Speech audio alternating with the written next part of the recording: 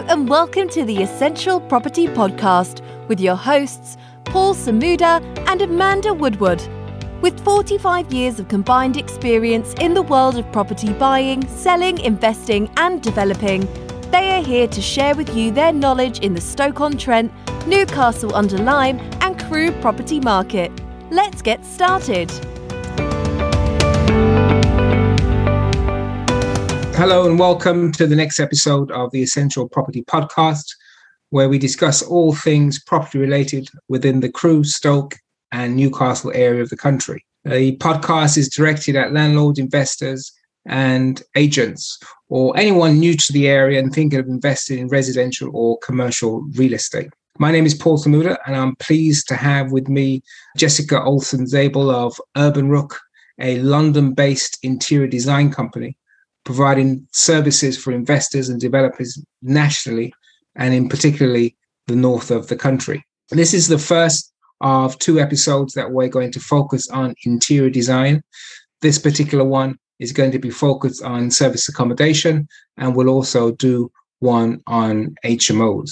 Jessica, welcome. Perhaps you can give me a brief introduction into your background and how you got into interior design and thereafter service accommodation. Hi, Paul, and thank you so much for having me on. Yes, so I am a Scandi girl from the beginning. I'm from Sweden originally. I came to this country many, many years ago, in 95 actually. And what I ended up doing when I first came to the country is that I finally went back and did a university degree in something I really wanted to do. I was a nurse before that. My mother felt that I was supposed to serve other people. My dream was to become an interior designer, and I went back and I started to become a designer, furniture and interior designer. So I have been a professional interior designer since, literally for 21 years now. So before I became an investor myself as well, that's all I did.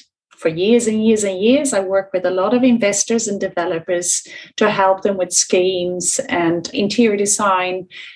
And at that point, it was mostly in London. But with my property investment business growing, I have also grown with my design and helping more and more investors to create amazing spaces for tenants, short stay and long-term guests for tenants, really. Okay, great. Thanks for that introduction. So your company is called Urban Rook Design. What was the main motivation for starting your own design company? I mean, you could have gone off, well, you probably did work for other design companies, but what made you start your own design company? Well, first of all, I'm not a very mainstream person, so I don't like to work for other people. So to work for other people was not an option in my case. I have always worked on my own. I have worked for other people. That's not necessarily true, but it has always been as pretty much self-employed with other people, so to speak. So I work for furniture companies and done displays and I have done advertisement campaigns and so on, room sets and that sort, and design directing within a glass furniture company. But I have been self-employed since 2012 with Urban Rook. urbanrook.co.uk is my company. It's just really word of mouth. I have literally done just that. I do one project and I get recommended for another one, and it all works like that. And I work repeatedly with the same investors as well, you know. Well, I think it's always said that the best type of advertising is always referral and word of mouth. So that's brilliant. So, I mean, for our listeners, service accommodation is relatively new to the UK and certainly more specifically to Stoke and Crewe. Whilst I know you're not necessarily focusing on Stoke and Crewe in terms of what we're talking about today, but obviously when it comes to design, that's universal for all projects, be it small or large, SA, HMO, or whatever the project may be. In terms of the SA market, I think the SA market, in terms of some of the training that goes on out there, is probably no more than 6 or 7 years old in any sort of intense way for investors. What attracted you to the SA market? Were you doing some of that before, sort of guest houses, apartments, or was it on the back of investors saying, you know what, I want to do something slightly different, I want a better yield, let me go into service accommodation space? Right. Yes. So my second passion growing up was tourism. Right. I loved hotels, and I loved tourism and accommodation and so on. So again, it's a sector that really interested me. So when I went into property investment myself, it was one of the things I decided very early on that I was going to do, whether that was popular or not. So again, I went my own way, and I ended up doing, before I even purchased my own properties, I started working very much with investors that wanted to do the SA sort of style and accommodations and so on, short let. And a lot of them were corporate lets. And that's literally how I got into it. And being a hands-on girl, I was on site a lot. I'm used to working with builders and working around builders and very tight deadlines and so on. It worked a treat, and investors really enjoyed having me on board and felt that they could hand over a key, so to speak, and let me do my thing. Okay, brilliant. I know that for some of the hardened property investors, one of the first thing they have to come to terms with if they're going to pivot towards SA is that SA is not the property business. SA is the hospitality business. Yeah. And there's a completely different mindset in terms of having an HMO or buy-to-let versus having a service accommodation unit or units in a building, let's say. So I know that you have your own properties. I know that you have design stuff. I mean, I've seen some of the designs and they're, pretty amazing. You bring in bespoke pieces where it makes sense to do so. In terms of some of the projects, we're in Stoke-on-Crewe. The average property price in Stoke-on-Crewe for a 2-bedroom runs from 70,000 up to 150,000, depending on where in Stoke you are. Crewe, a little bit higher than that. There aren't huge SA operators in either of those areas. It's an emerging market, and some are doing apartments. So a lot of our local investors are pretty limited on their budgets. So I want to talk a little bit about, in terms of why anyone as an investor should employ a interior designer, and what sort of budget they should put aside if they have a 1-bedroom, a 2-bedroom, or a larger, maybe multi-apartment unit. Can you give some idea to that? Yeah, sure. So I always work on a very sort of one-to-one basis, depending on the project, because some investors have furniture already, or they have a supplier they want to use, or they have X, Y, and Z already. So it's very hard to set a price. This is exactly how much it is. And also, everyone has different budgets. So I know that the area that we are talking about right now, high end, where you're spending thousands upon thousands, is not necessarily the right format for that area, right? So one has to take in consideration, who are we speaking for, or who's coming to stay in these places, right? So if it is tradespeople, or if it is people that are on projects or something like that, they're staying a little bit longer, it's always best to, let's say that you go mid-range, for example, and then you go a snippet above that. That's what you get from a design flair, right? Using a designer means that you will get the best unit in that area, and you will pick up the people that want to live in a decent place and not just a bed and a desk.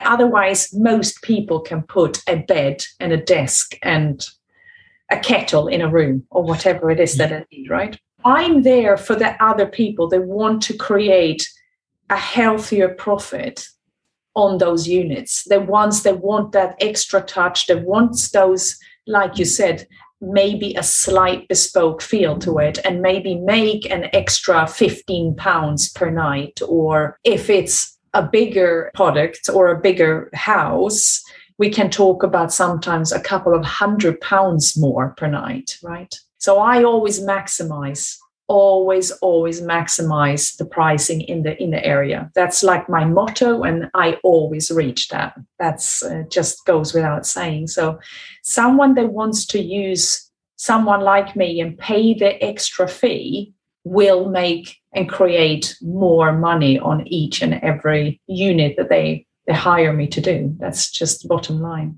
And I think that is probably not well understood. Both you and I have done property development, property training courses, and the focus on interior design is probably absent from those courses unless they do an SA course. But even then, they're focusing on putting together the numbers and doing the research rather than... they forget about the importance of the steps, actually. Yeah. And I can definitely attest to, and I've shared some of my properties with you and got some input from you. I can definitely attest that having an extra layer of design definitely increases the bottom line and definitely increases your rate, because people get attracted to good design. No two ways about it. Okay, so just to shift gears a little bit, we're now going through another iteration of the pandemic and COVID. We seem as if we were in the same place this time last year. We've got Omicron. Now, we have some experience, we have some history in terms of how to navigate this. The government's just announced a little bit of a support packages for people in the hospitality industry, restaurants, hotels, guest houses, and SA. Just share with me your experience over the last year and a half or two in terms of the pandemic and how it has affected SA, and what your maybe learnings were from that in terms of someone who is keenly interested in doing service accommodation. Any thoughts on that overall? Yeah, there is quite a bit of thought has gone into this. Personally, I was quite lucky, I would say. I cut my losses quite nicely on my units, but only because we were in areas where the council really did step in and took over. So there was no losses. There was no wins either, but at least there was no losses. So we acted very quickly, and my management team really helped out with all that as well, So I would say the key, especially in your area, is to try to be able to cater very much for people that are coming into the area that are helping they can continue working during COVID. Where you have tradespeople or people that need to live somewhere else, or even for isolation, when they're coming into the country. We're starting repeatedly again now, right? More red list countries and so on. People have somewhere to isolate and so on for coming in, and also to be self-catered.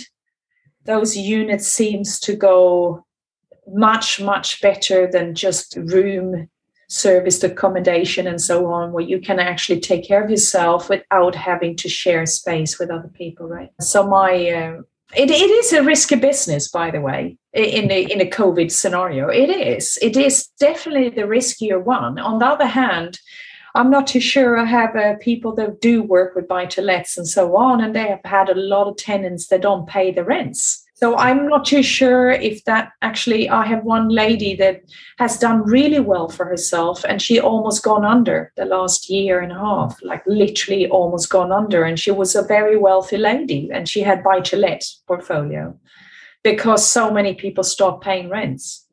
And just to jump in there, just to clarify for our listeners, with the buy-to-let sector, obviously people pay a monthly rent, and if they don't pay, you've got to go through a whole process of eviction and working with them.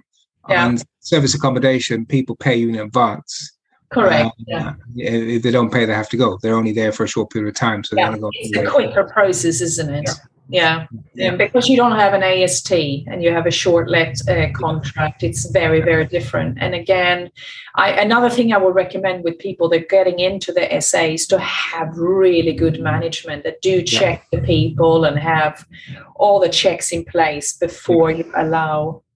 Don't just see the money. No, indeed. Really, and in terms of, how do you think your design has changed as a result of the pandemic? So if you had a blank piece of paper and someone said, look, I've just bought this 4 flats, and I want to do SA, or I've just bought this building that I want to convert to 4 flats, 4 1-bedrooms. Have you changed your design thoughts as a result of the pandemic? Has that influenced you in terms of, I suppose, almost future-proofing? There you go. That's exactly it. Future-proofing. So my concept these days, even on mid-range, maybe not so much lower ones. But I don't really work with too many that's going low range because they wouldn't hire a designer, right? So it's not usually my area. So I can't really speak for that sector. But mid-range to top range and really, really high end is where I'm working, right? So I would say future-proof in the sense of make sure that person, if they need to self-isolate, for example, or if they did get COVID and they have to stay there for 10 days, that they have comfort. Yeah. So you do have the coffee machine, you do have decent stuff in there that people go, wow, this is a little bit extra, do supply shampoo and conditioner and stuff like that, and put nicer pump things on the walls, even if it's mid-range. Just have it very practical, refills and so on. That makes it very convenient, everything convenient and clean and tidy and practical. Brilliant. And I suppose this whole self-isolation, if you're doing rooms, then that can be a little bit difficult in a shared environment because you've got to access the kitchen. If it's a self-contained studio or apartment where there's already a kitchen in there, then that's obviously a lot easier. With, I suppose, a general question, do you prefer applying your interior design skills on apartments or houses? I prefer houses big time. Okay. Houses is definitely the one where I feel that utilizing a designer really, really emphasize how much more you get for that unit using a designer. Houses is the key.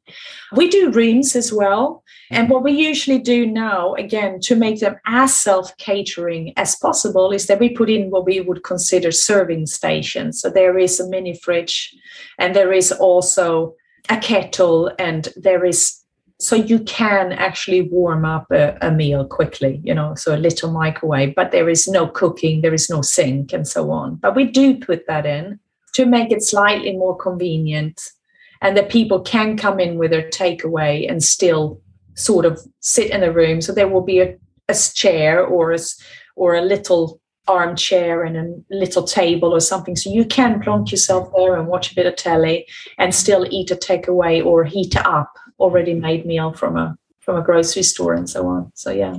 I mean that's great. I mean, I think when investors come into Stoke or Crewe, they look at buy-to-lets, they look at HMOs, and they talk about SA. We've been receiving a number of calls from people who are saying, look, we've got this 3-bedroom house, do you think I'll make more money doing SA as a result? I mean, there are some tax advantages as well, which they probably know. That's why they're asking. But it's clear that they haven't employed the services of someone like you. They've just really done the basics. Yeah. And they could be good basics and they could be bad basics. Yeah, a lot of times bad ones, unfortunately. Yeah, no, absolutely.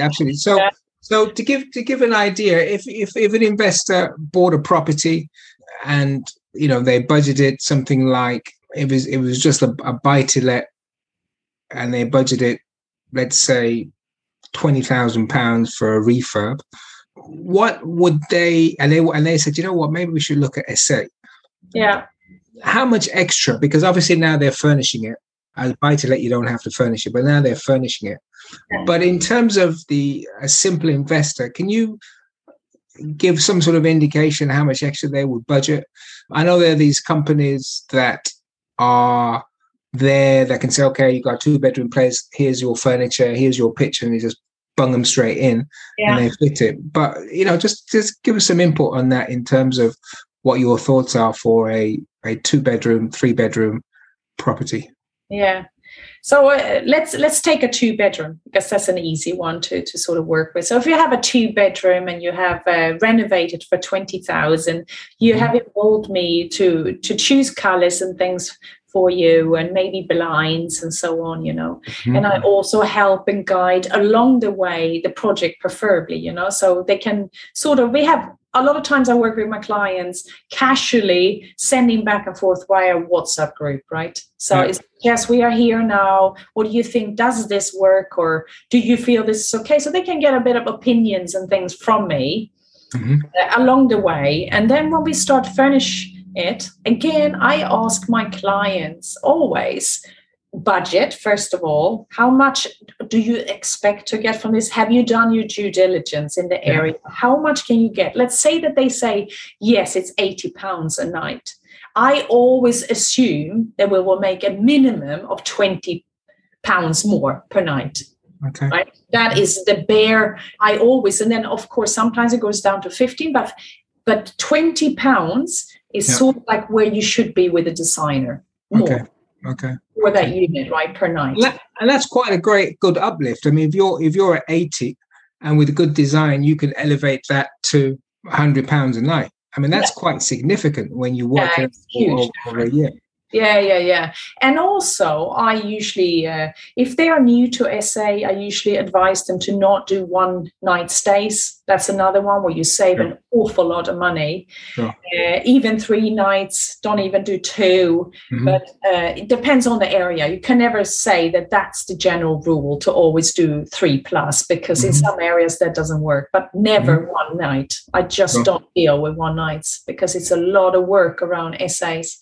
So as a designer, you have to count a couple of grand just for the designer to get you the accessories and to help you maybe choose furniture, even if you want to use a lease company that where you lease the furniture. Well, I usually recommend, if you want to do it that way, I can help you choose from your chosen lease company. I can do the packs for you. I can talk to them straight, or I can do it via my providers. So I'm a furniture supplier as well, right? Or we can do bits and bobs. We can do a little bit from Marketplace, and we can do a little bit from that, depending on the budget, right? Marketplace is a great place to find a little bit of that used feel, where it's not just look like a showroom, where you're feeling like a little bit more like a home and so on. And we work a lot with Marketplace, actually.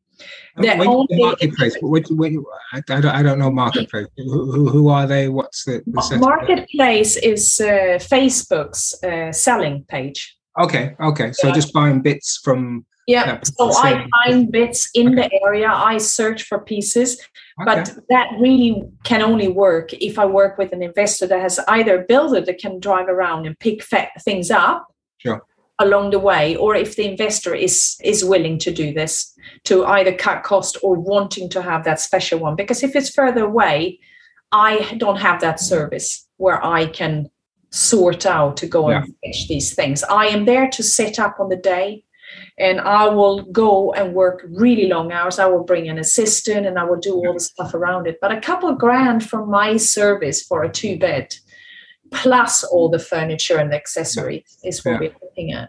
I mean that's very, very reasonable. And given the quality of the work that I've seen, I think that for any investor is a worthwhile investment if they're considering service accommodation without a shadow of a doubt. In terms of when you're advising people, you touched on it just now.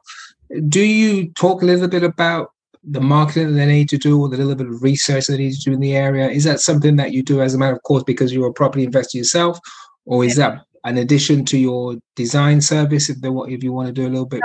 No, the last thing I want is other people to go down in a hole, the first or the second property they're doing out there, you know. So I'm always listening out and trying to guide people to do it properly and to do their due diligence before and find out the price. And also a lot of times I almost give them a bit of homework. X, Y, and Z, do this one for me. So we get this right. I don't do the research in my price. That's an extra service. If they wanted me to find out the pricing and so on, that's an extra service. But it's not in my pricing as such, my general pricing. So, but I will give them a list to what they need to figure out themselves and how to do it. Because I know, and I have done it so many times myself, and I have set up at least 60 SA units at this point. So it's a lot of service accommodation I've set up. That's a great deal of experience as well. That people can lean on. And that's great. So in terms of an investor in Stoke or Crewe or neighbouring Newcastle looking at service accommodation, do you have any tips of the type of properties? I know that, you've been working on some stuff in the Yorkshire area, and I've seen the outcome of those. Should they go for larger properties? Should they go for that middle to top end, or should they be firmly in the middle? Any thoughts on that? I mean, should they buy? I'm going to throw out a number here. There's a 3-bedroom house that you pick up for 150,000, and then there's a 3 or 4 bedroom house that you can pick up for 250,000 in the areas. Now, obviously, it's going to be down to the numbers, but just in terms of your natural experience and what you can do with the property and the different levels, have you any input on that could give our listeners a little bit of guide of where they want to go in terms of investment? What I could say is, first of all, again, so I would say to that investor, where are you looking at that house? Have you looked at what sort of clientele you will get inside? Yeah. Who are you aiming this one for, right? So if it is a fancier area, if you have a beautiful town center, or if you have Christmas markets, or if you have other things around there as well, Michelin star pubs or eateries or whatever it is, whatever market is you're into, contractors, or if it's higher end, or if it's tourism during the weekends and contractors during the week, what are you after? What is your thought process? So that would be my first question to that client. Mm-hmm. Who are you after? Mm-hmm. And what is it you're seeing yourself doing, and then look accordingly. Okay. So it's a tough one to say there is one formula fits all, because that is not the truth. Sure. If you are in an area where you have a lot of industry, for example, you will get contractors, right? You will get people that are coming for courses, or for starting a project, or doing some educational stuff for that company or something like that, and they will stay for 1-2 weeks or maybe a couple of months, right? Then you have the mid-market, and then you have to look at the figures for the mid-market, what is around the area, and start doing the research and collect information to what they look like. What is the standard like? And really look at the pictures, really look to the standard of the pictures even, right? And when you do your initial research for a client, you'll look at the competition effectively.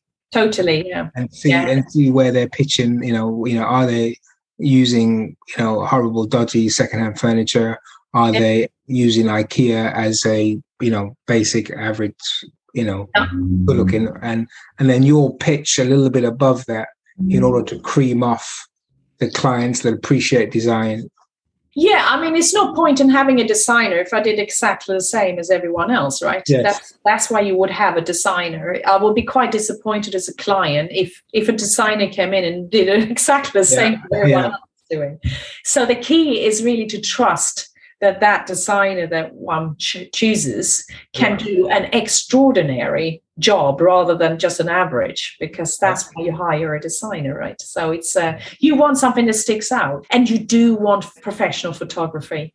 Sure. I drill this into people. Pay the darn few £100 for a designer and get it done properly, instead of trying to save 300 quid or whatever that photography costs. Yeah, I mean, we live in an Instagram era where photos sell. Totally, it sells big time, and you can do a lot of direct sales after you have put them on Airbnb and Booking.com and so on. After a while, you can just have a landing page or whatever. You can even have an Instagram account, and you can do direct bookings from your pictures. Sure, it's crazy how that works. Brilliant. And just sort of wrapping it up a little bit now, I just wanted to mention something on rent-to-rent. Some of our listeners are rent-to-rent investors. I know you do a little bit of rent-to-rent. Any thoughts on rent-to-rent for SA in terms of, obviously, you're renting an existing. Is there any design input there, or would you just go with what you have and then, turn it around and try and SA it as best you can? So if let's say it's a rent-to-rent with some furniture, I always try to work with that, and we add some, and maybe we do some. I I usually work with my clients stating that do spend the money on changing some colors and lampshades and add a little bit of oomph, and don't get too scared of not changing anything because it's not yours, because it will pay back. Yeah. And also, in general, I don't like the short rent-to-rents. Way too many people go into rent-to-rent, which is only a 2-year contract and stuff like that. For me, that's a no-go. I just don't even touch it, and I don't think anyone else should either. I think it's too short. Okay, interesting. And, I have this conversation at least a couple of times a week, and I've mentioned it previously on our podcast. In spite of, the woes of COVID and the pandemic, what it's actually done is actually rejuvenated the staycation sector in this country, and that's one of the upsides. Now. So that in itself should suggest that an Airbnb are growing like crazy, and hoteliers are seeing business that they've never seen before, because people are saying we're not traveling overseas, we're staying here. So are you optimistic about the SA sector? I am extremely optimistic. And one that I have noticed is that I have guests personally, and I have friends that are doing the SA sort of area as well. They have a lot of people that are moving from other countries. They're coming into the country. And as we all know, as investors, it's very hard to come by builders at the moment, right? And tradespeople that are actually reliable and so on. And we have plenty in our SAs of people that have moved here, but they're building construction work on their building that they had purchased from abroad. It's not finished. Yeah. So they're staying in our SA units for quite some time, and they want that convenience again. They want it to be a home. They want it to be cozy and so on. So again, it doesn't stop. Just because we might have another little hint of not being able to travel very much very soon again, it just doesn't stop. There's always someone that is going to need that SA. Sure. And finally, I know that you were working on a project up in Yorkshire in Skipton, and it was I saw the house. It was a horrible 4-bedroom house, which was converted and ugly duckling.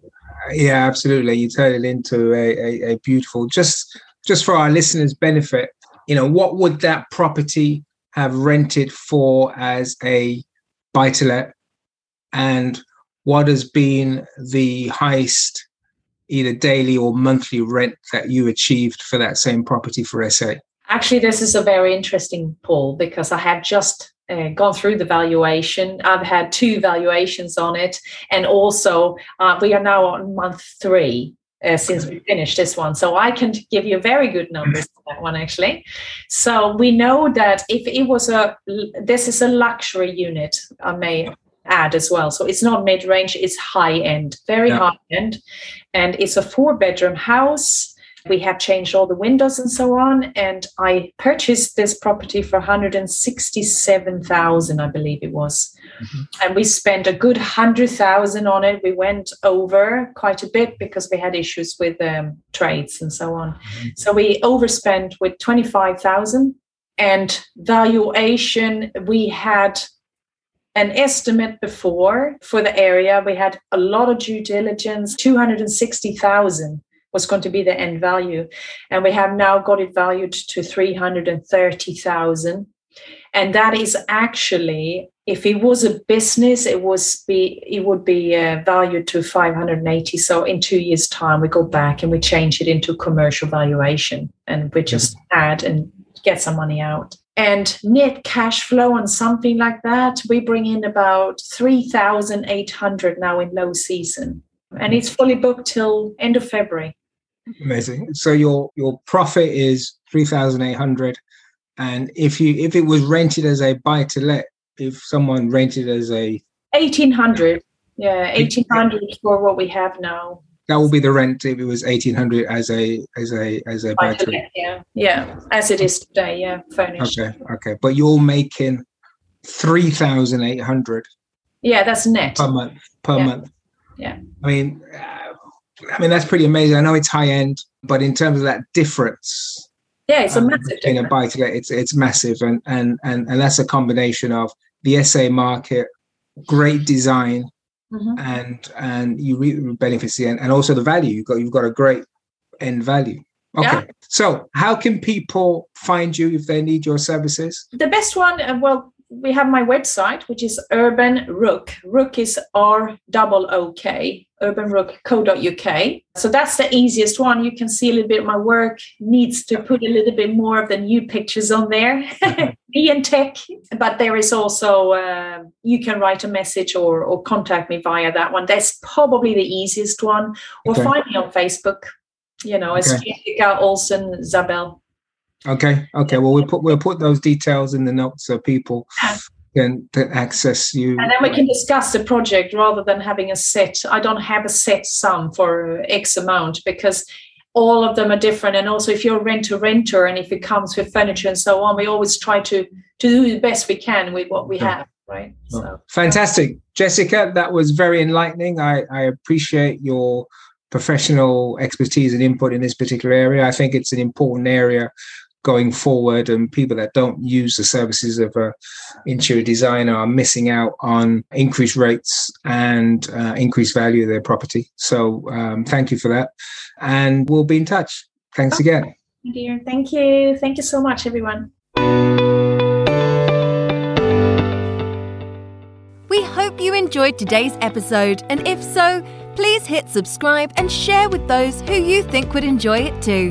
To get in touch with Paul and Amanda directly, please visit their website www.essentialpropertyoptions.co.uk for more information. We look forward to sharing with you on the next episode.